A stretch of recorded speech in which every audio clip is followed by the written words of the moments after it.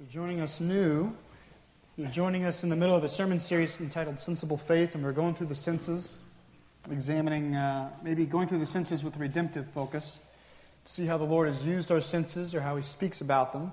And today we're at smell, the sense of smell. Which, if you think about it, you hardly ever think about the sense of smell. It's the kind of sense that just operates on its own. You don't have to tell your nose to smell, and you certainly can't tell your nose not to smell. Things show up, they just smell. And you don't really even have to think about it. You can't direct your nose, you can't smell that corner of the room. You know, like if you're interested, what does that smell like? You can't really do it. It seems just kind of like it takes in whatever's there and it processes it. And by and large, it goes ignored. Probably right now you're thinking of smell, of course, but 30 seconds ago, you weren't thinking of smell, unless the person next to you smells. And then you're thinking about it. And that's the thing about smell is you're either not thinking about it, or when it gets your attention, it owns you. Have you ever been in the airport and you walk by the Cinnabon place? Oh, brother. That's why I like traveling alone, because then I can get a big Cinnabon and my wife doesn't know about it. I get the big ones. Or if you go grocery shopping and you're hungry already and you walk past the bakery aisle in the grocery store, it's hard sometimes not just to buy stuff. I mean, just to buy because it smells so good. Buy stuff you've never even eaten before because it smells good. And the same is true in the other direction. There's stinky things that when they come into our nose, we react, we almost kind of lurch in response to something that stinks. And not in a way that we agree in our mind that we're going to kind of wrench away. It just happens. Our nose owns us. You drive by a skunk and you go, ah! You just respond in such a visible way. It's unconscious. Yesterday we spent the day at the farm and we brought our dog. He got into something, which I'm not even allowed to say here. So we threw him in the trunk on the way home, and the whole drive home we just gagged. I mean, we actually gave the kids each a handkerchief to keep on the nose, and for 25 minutes they had a handkerchief on their nose. That's how bad it was. And when we washed our dog, I saw green water. I mean, it was just a disaster.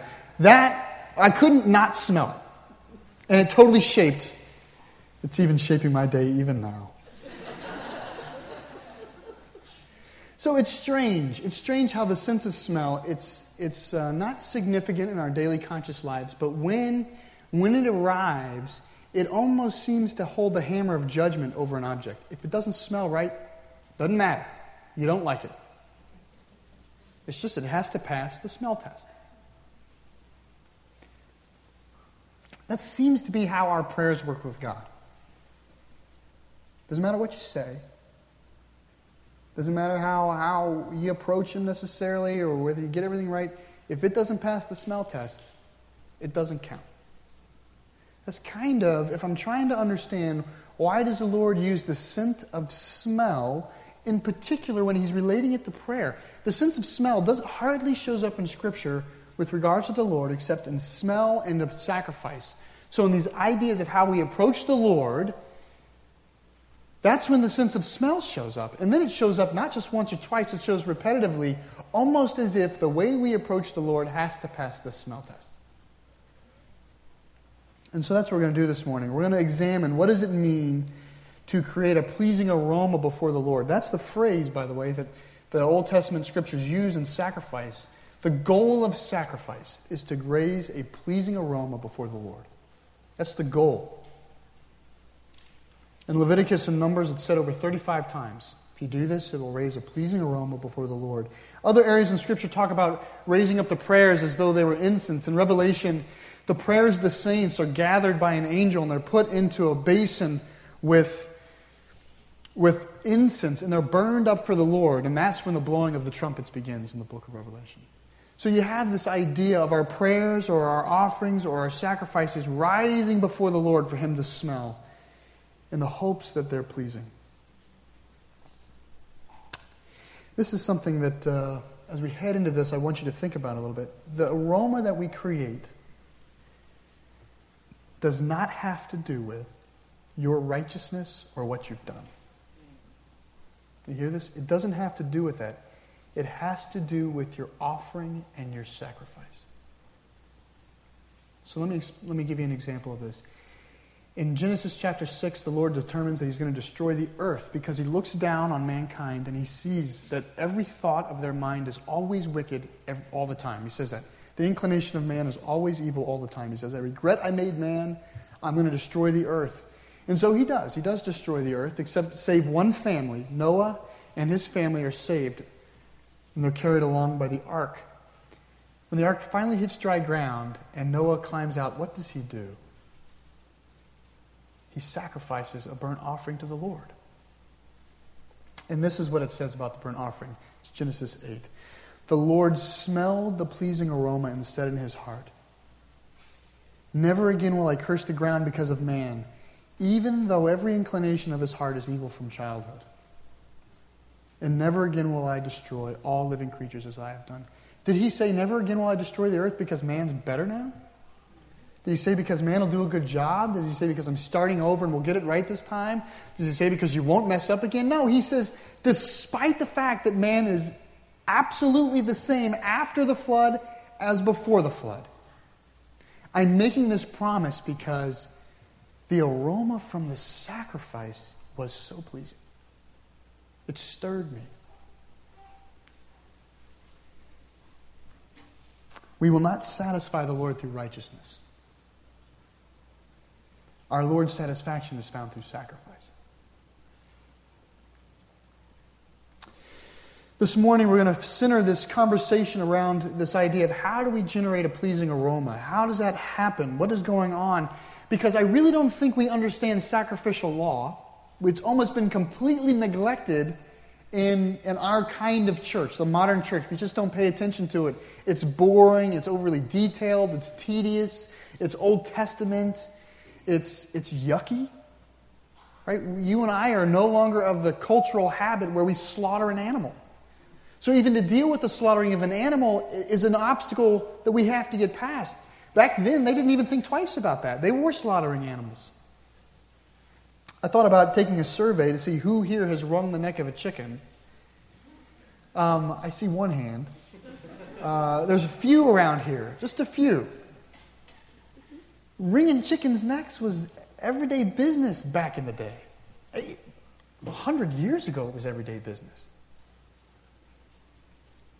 So there's a lot of obstacles we have towards appreciating this idea of the sacrificial rites. And so when the Lord says, if you do all this well, then it'll raise a pleasing aroma before us, we really don't know what all of this is. In fact, we've kind of boiled it down. We've boiled and condensed and strained and sifted all of the Old Testament sacrificial law to equal Jesus. When we get to Leviticus, we kind of go yada, yada, yada, Jesus. Blah, blah, blah, Jesus. And we have these kind of coy statements, or we quote the one-liners of the New Testament, behold the Lamb of God who takes away the sins of the world, and we go, see, it's Jesus. It's Jesus. The problem is when John the Baptist said that, he said it among Jews. So he wasn't simplifying, he was conjuring. Imagine if you were a Hebrew at the baptism, and the baptizer stood up and went, behold the Lamb of God who takes away the sins of the world. You would, what? It would be so full of meaning for you because you would remember when you were 5, when your father took you to the temple to offer a ram for the birth of your baby brother.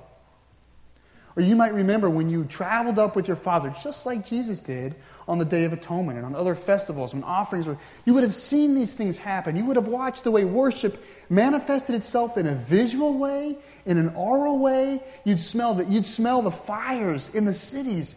Or in the city of Jerusalem, the fires billowing up from the temple. You'd smell these things. The city would smell the burnt offerings and know it is being atoned for. But when we see these one-liners, they just reduce. Sacrifice. Jesus. And so we're going to work to de-simplify it today.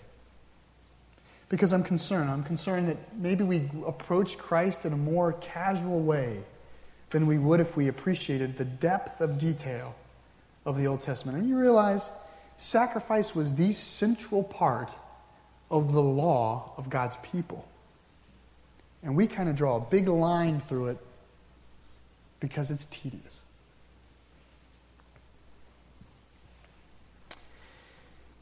I think that Christ is not the richer for us doing that. I think we've oversimplified Christ. I think we've oversimplified what it means to pray for forgiveness, what it means to pray for atonement, what it means to receive His forgiveness, what it means to have Christ or the Lord's satisfaction over us because of Christ's blood. I think all of these things have been simplified to their detriment. And so this morning we're going to kind of approach this question of how do we raise a pleasing aroma to the Lord?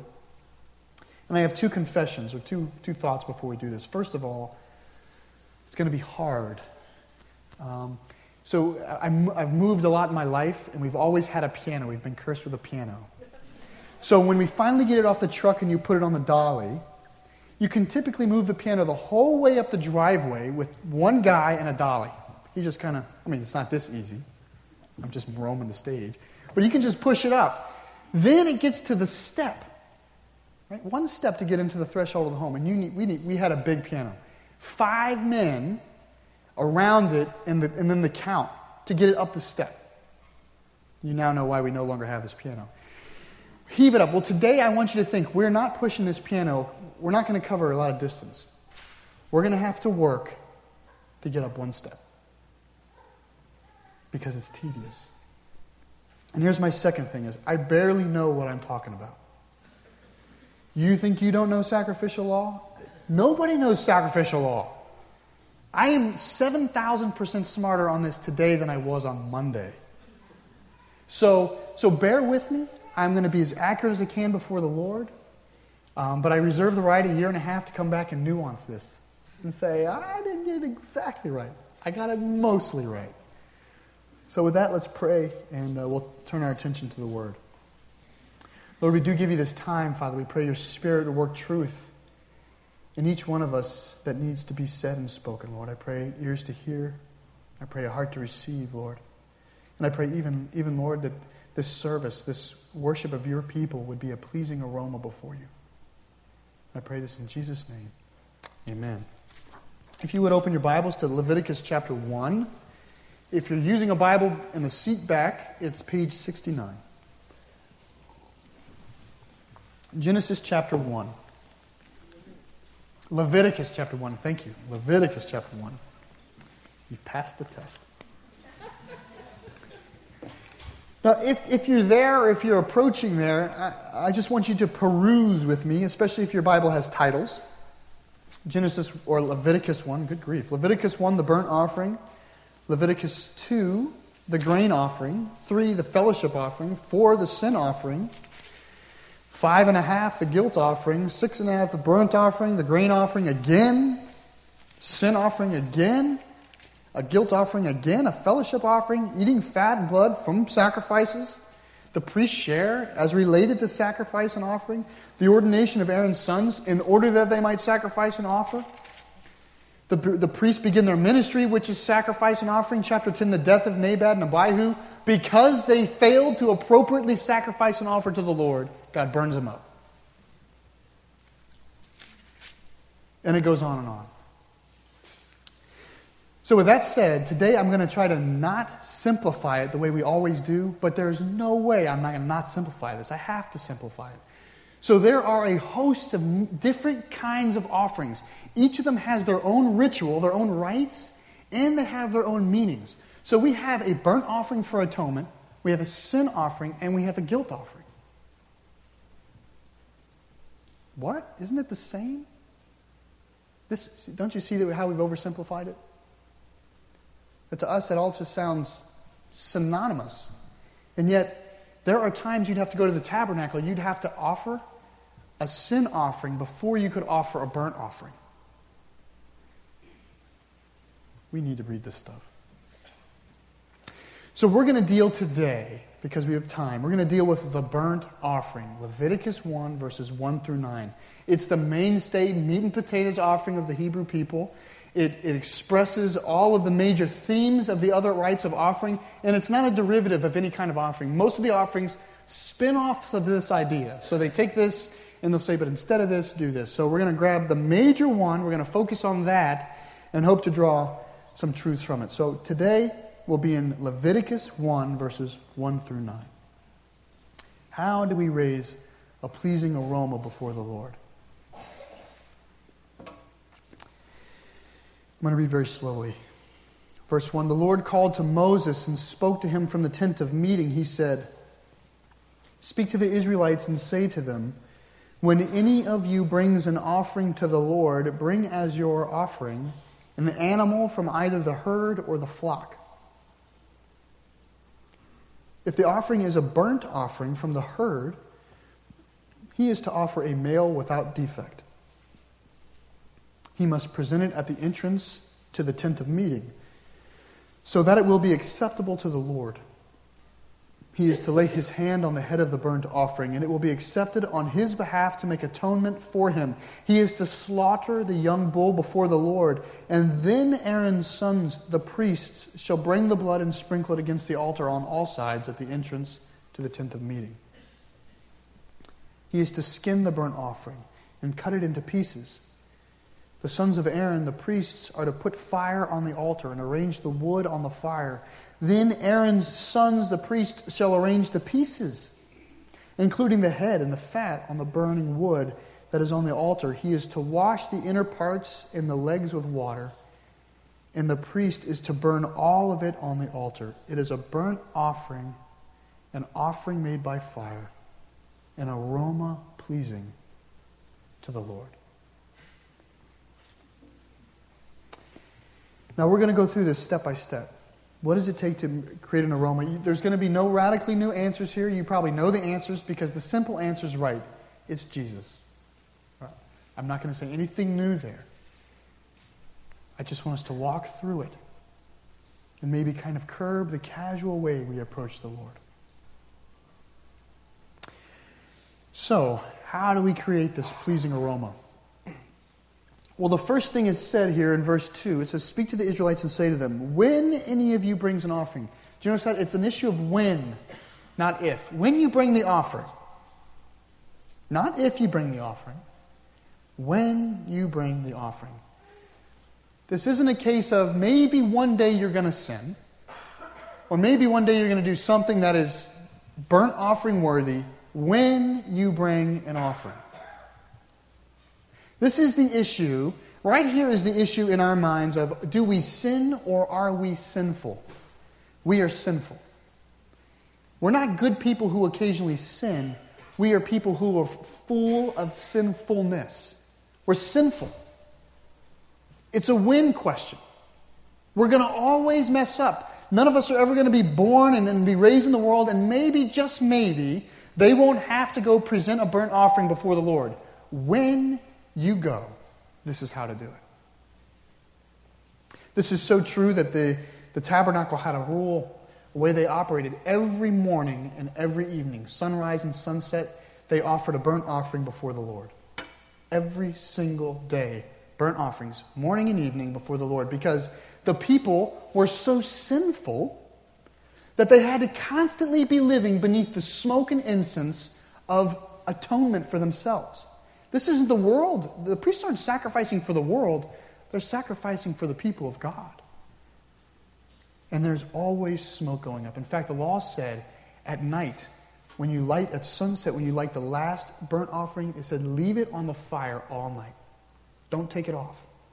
And make sure the fire's there all night, so that all night the Lord is being pleased by the smoke. And it said in the morning when you get up, deal with the fire right away so that you can put another one on for the day. And it went around and around. Always burnt offering on the altar. There was never a time when there was not a burnt altar on the altar for the people. When? Here's the second thing. You have to bring the sacrifice to the tabernacle. So when you sin, because we're sinful, we don't sit at home and figure out the best way that we think we need to make this right with God. We don't kind of navigate the spiritual realm in such a way as to ask, who is God? What does God expect from me? And how can I make this right? God says, you can't do that. You can't devise your own idea of me, your own idea of righteousness, your own idea of infraction of righteousness, and your own idea to make up with it. You have to come to my place. I make the rules. I set down what atonement means. You have to come to me. There's no other place to find atonement. There's no place. I know we have our prayer closets. There are no prayer closets in Leviticus. I know that we say our own little prayers. There are no own little prayers in Leviticus. They do not exist. There is not atonement outside of the tabernacle. I'm just saying the text. We'll get to where this is, but that's what it says. So let's say that. Let's say we sin because we're sinful and we go to the tabernacle. Does that create a pleasing aroma to the Lord? That we arrive at the tabernacle and the priest says, well, what are you doing here? And you say, I've sinned before the Lord and I'm here for atonement. Is that how we get a pleasing aroma? No, not yet, right? We still have to do something. And this next step is we have to bring an animal from our herd or our flock. An animal from the herd or the flock. It has to cost you something. There's no way that you can go seek atonement for your infraction and it be of no cost. It has to cost something. True penitence is costly. And it's not the kind of costly that we like to think of like owning up to our mistake.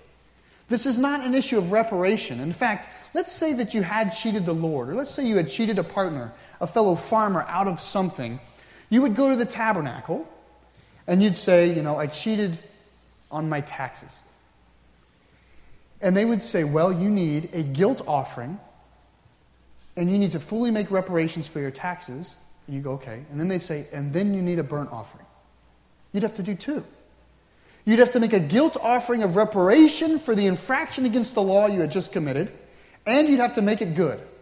Whatever that is, you'd have to make amends. And then they would say to you, for you to be atoned, you would still have to make a burnt offering. Now, why is that? You've just made it straight. Because you're sinful. Don't you see? The infraction, that's one thing. The fact that you have sinned before Almighty God is a totally different thing. God is saying to you right now, you are subject to death according to the law. The verdict is out. You've made an infraction upon His holy word. You're subject to death. You're guilty, and the penalty of this infraction is death. On the day that you eat from this tree, you will surely die. You're guilty unto death. And so you have to make reparations, but the burnt offering is not for reparations. The burnt offering is not to set it right with your neighbor or to straighten it out with the Lord. The burnt offering is to make atonement for your soul because you are guilty unto death. And that comes at a cost.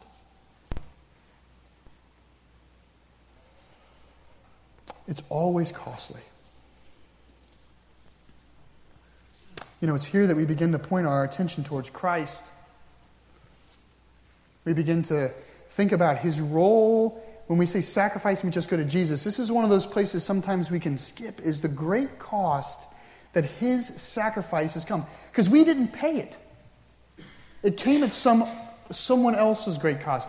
God, when we came to the field, when we had to go for the atoning sacrifice and the burnt offering, what the Lord said to us is, leave your sheep in the pen, take mine. That's what He said. He said, take from my household my offering. It will offer on your behalf, but it still cost. It still came at great cost. The Lord had to turn His own attention away from His Son. He had to abandon His Son at the offering. The Creator of the universe did that. Because all atonement comes at a cost. But this is something else that's worth paying attention to. It is always costly, but it's always affordable. If you read Leviticus and you start going through the law, I was thinking to myself, man, how many people have a bull sitting around for a burnt offering? And what if you have a bad week? What if you bring a bull and you turn around and you cut somebody off with your wagon, getting on, on the off-ramp, and you're like, for crying out loud, you got to bring another bull back. I can honestly see myself just bringing 30 bulls. Like a whole line of bulls. And I was thinking, how is this possible? How could somebody poor do this? You know what the scriptures say? They say, look, if you don't have a bull, if you're not wealthy, bring a bird. Bring a pigeon. Bring a dove. And then the word says this, and if you don't have that, bring a meal of fine flour. You see this? The Lord is saying it will always be shown as costly, but I will always ensure that it's affordable. I will have no one among my people who cannot receive the atonement I offer.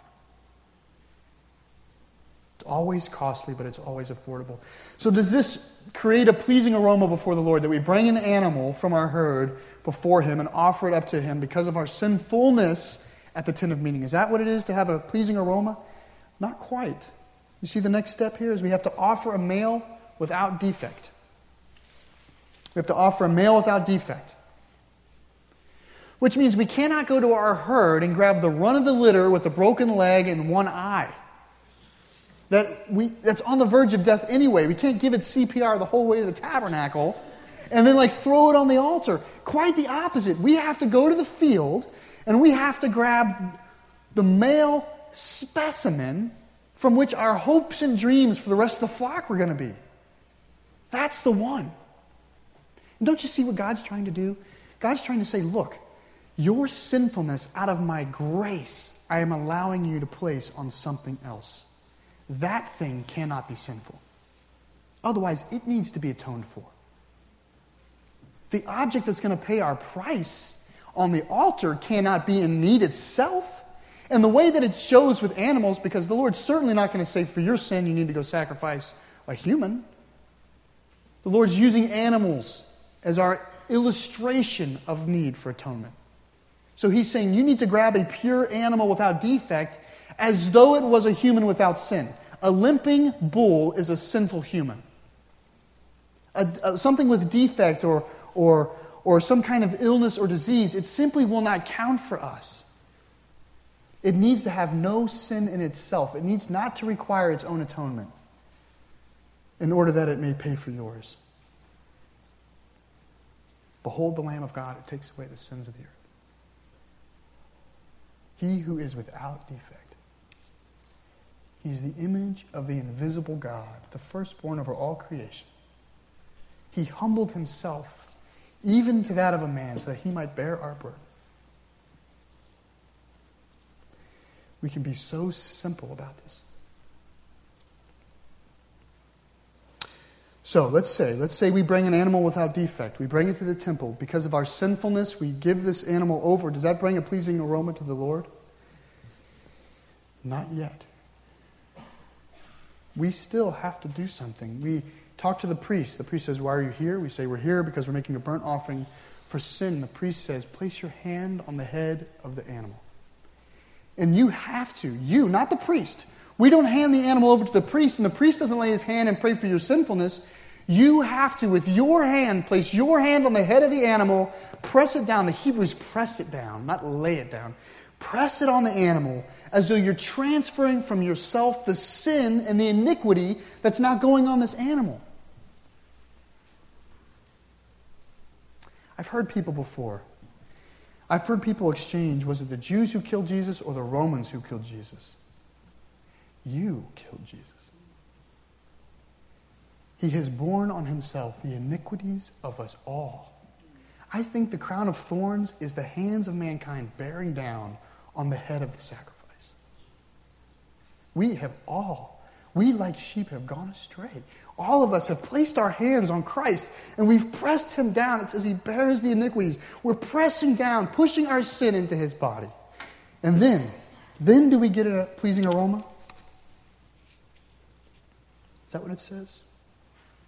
Not yet. The priest looks to you and says, now you may slaughter the animal. The priest doesn't slaughter the animal. You have to slaughter the animal. You have to grab your blade and you have to spill its blood with your blade and you have to cut it and kill it because it's your sin for which it's atoning for. And while you do this, the priest has a basin and he's underneath the neck of this bull and he's gathering the blood from the animal because he's going to use the blood later to put on the altar so that from whatever angle the Lord might approach your atonement for, He sees the blood of the spotless animal covering it. But you have to kill it. When we go to prayer, when we go simply to prayer, do we think of these things? I sometimes wonder if that might be the reason I keep going back to prayer. Because it's so simple on the way in. I'm so mindless of the cost. I'm so mindless of the sacrifice. I'm so mindless of the things that I have heaped upon my Christ that I can just keep coming back. You place your hands on him. You kill him. Then do we have a pleasing aroma? Not yet. Because while the priest is arranging the altar and he's doing his own things and throwing the blood, he's actually splashing the blood against the altar. Splashing it against the altar. You can imagine the hands of the priest just covered, red hands all day. Imagine being a priest. You would grow up saturated with the need of atoning blood. Splashing the blood against the altar. While he's doing that, you're dressing the animal. You're skinning it down, removing the skin because there's the filth on the skin. You're cutting off the legs and the organs and all of these, and you're washing them in a basin because you cannot give something unclean and place it on the altar. So even the organs have to be washed. Even the legs and things have to be washed. Everything has to be put up on the altar, and it all is burned in its entirety. Some offerings we make were shared. You make a fellowship offering, you burn a little bit to the Lord as thanks for fellowship. The priest gets some who thank you for fellowship, and you get some and go have fellowship. That was kind of the idea, as it encouraged fellowship. On the burnt offering, God gets it all. Because we just don't sin in part, do we? We sin in whole. It wasn't just my hands that did it. I did it. It's not just our mind. In fact, the scriptures say there, it places the head, it places the feet of the animal, and it places the body of the animal. That's heart, soul, mind. All need to be burned up before the Lord for atonement. Now do we get a pleasing aroma. We brought our animal, male without defect. We've placed our hands upon him, confessed our sins. He's taken his sins upon him. We've cut and spilled his blood. We've had his pieces placed upon the altar. Now do we have a pleasing aroma. I don't know. Because I don't know what kind of priest you have. Has he done his job? See this? We don't come to God's house and make an offering before him when we ourselves are sinful. How can we do that? How can we who are sinful enter the audience of God? We can't do that. The whole reason we're at the tabernacle is because we've broken fellowship with God. We who have sin between us and God can't approach him. I couldn't in my own hands place something on the altar. If I had done that and I was Hebrew, I would be struck dead. I'd be thrown outside the camp. To have the gall to walk into the tent of meeting and place my own offering on the sacrifice? How could we do that? We have a need for a mediator. We have a need for someone who's sitting between us and our sin and God. Someone who's pure and clean and who can mediate between us and God the whole time. We are in need of a priest. No matter what we bring before the Lord, no matter what we confess before the Lord, if there is no priest to make intercession on our behalf, God does not hear it. God does not smell it.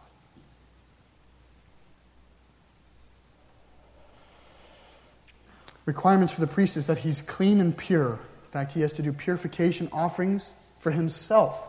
He has to be very careful about what he touches. He has to watch and observe many, many rules just to be able to have the capacity to listen to you when you arrive at the tent of meeting. In fact, the word says this, that he must be a male without defect. If he has any deformity of his own, he can never once in his life stand before the altar. He'll be like priest 34 Bravo who picks up the lampstand when the camp moves. He cannot offer if he is a male with defect. He has to be clean. Not only that, he has to maintain that there's a fire on the altar. There must be a fire at all times burning on the altar. That was one of the main roles of the priests, was to maintain this fire. In fact, if you just look, Exodus 40 is right before Leviticus 1. Right there is where the tabernacle is consecrated. God's fire comes down, wham! It hits the altar, the glory of God descends, there's smoke and just this awesome display of God's power. That is when God lit the altar, and essentially what God is saying is I don't want my fire to ever go out. You don't start the fire. I start it, and you keep it going. And the Lord says, all the time, day and night, I want this fire lit. I want there to be fire, because there should never be a time when my people have to come for atonement and I cannot smell it. What if we had committed some sin and we went to the tabernacle and we were there to offer atonement for it, and the priest said, it's going to take me a few hours to get the fire going. Why don't you come back after lunch? That would be an unforgivable sin for the Lord. In fact, Aaron's sons, Nadab and Abihu, perished because they offered unauthorized fire. They did not deal with the fire appropriately, and God's fire came out of the tent of meeting and consumed them both. There must be fire. And the priest must present the blood and the sacrifices in just the right way. And then do we get a pleasing aroma.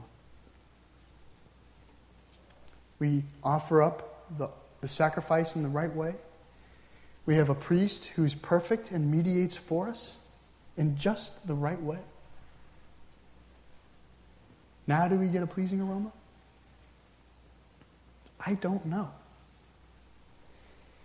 I don't know what kind of attitude you have. Is your heart repentant?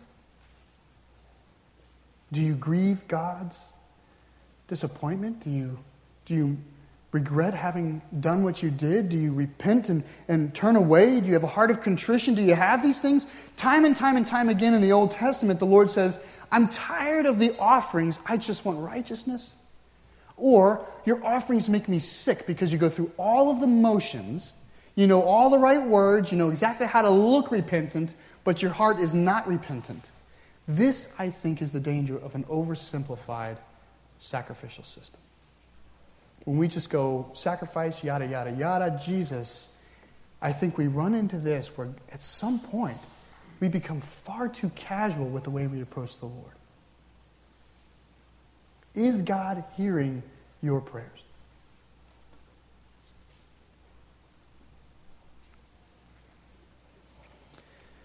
Psalm 51 says this, if I can find it.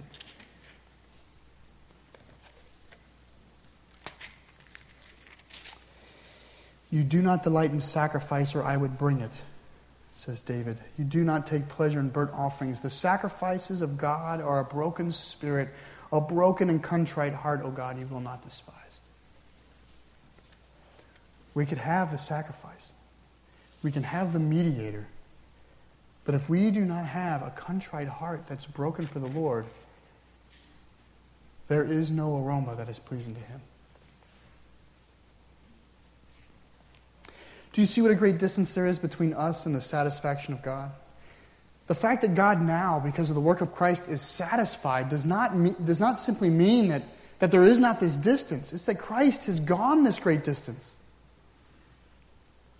Christ is our Lamb. Ephesians 5:2 says this, Be imitators of God, therefore, as dearly loved children, and live a life of love, just as Christ loved us and gave Himself up for us as a fragrant offering and sacrifice to God. 1 Peter says it this way, For you know that it was not with perishable things such as silver or gold that you were redeemed from the empty way of life handed down to you from your forefathers, but with the precious blood of Christ, a lamb without blemish or defect. So of these major chapters of being right before the Lord, Christ has supplied the need for a perfect sacrifice. That's taken care of. But in addition to that, Christ is not only our sacrifice, He's our priest. He's spoken of as being the high priest in the order of Melchizedek, of having bridged this gap of being a mediator. Hebrews 7 says this, Such a high priest meets our needs, one who is holy, blameless, pure, set apart from sinners, exalted above the heavens. Unlike the other high priests, he does not need to offer sacrifices day after day, first for his own sins and then for the sins of the people. Listen to this. He sacrificed for their sins once and for all when he offered himself. Christ is our offering, and Christ is our mediator. He is our priest, and he is our lamb, which leaves one thing for us. What is your attitude? That's the only thing you bring to the tent of meeting. The only thing we bring to the tent of meeting is our attitude. Are we repentant? Do we have a heart of contrition? Do we turn away from our sins? Do we regret what we've done? That's the only thing that's in the way of us in a pleasing aroma to the Lord. You know, I'm thankful. I'm thankful we don't live in the time of Leviticus, where we would have this kind of futile life of constantly bringing sacrifice, of never knowing, are we righteous in the sight of God? Have we done enough for God? Are we still under his condemnation? Has it been done the right way? What if the priests aren't good? What if we're not good? What if my bull wasn't good enough? All of that, I'm thankful. I'm thankful that Christ has rescued us from that, of this era of caution and fear. But I'm equally concerned that we've been rescued into a place of casuality, of just going to God in whatever way we see fit, of saying whatever we want to the Lord, of you spending his grace as though it's limitless.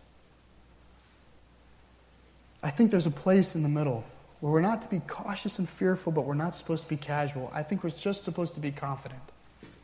Confident in that what God's done for us is sufficient. Confident that there's no distance between us because Christ has mended this distance, but thoughtful of the distance that has been closed. Hebrews 10 says this, therefore, brothers, since we have confidence to enter the most holy place by the blood of Jesus, by a new and living way opened for us through the curtain that is his body.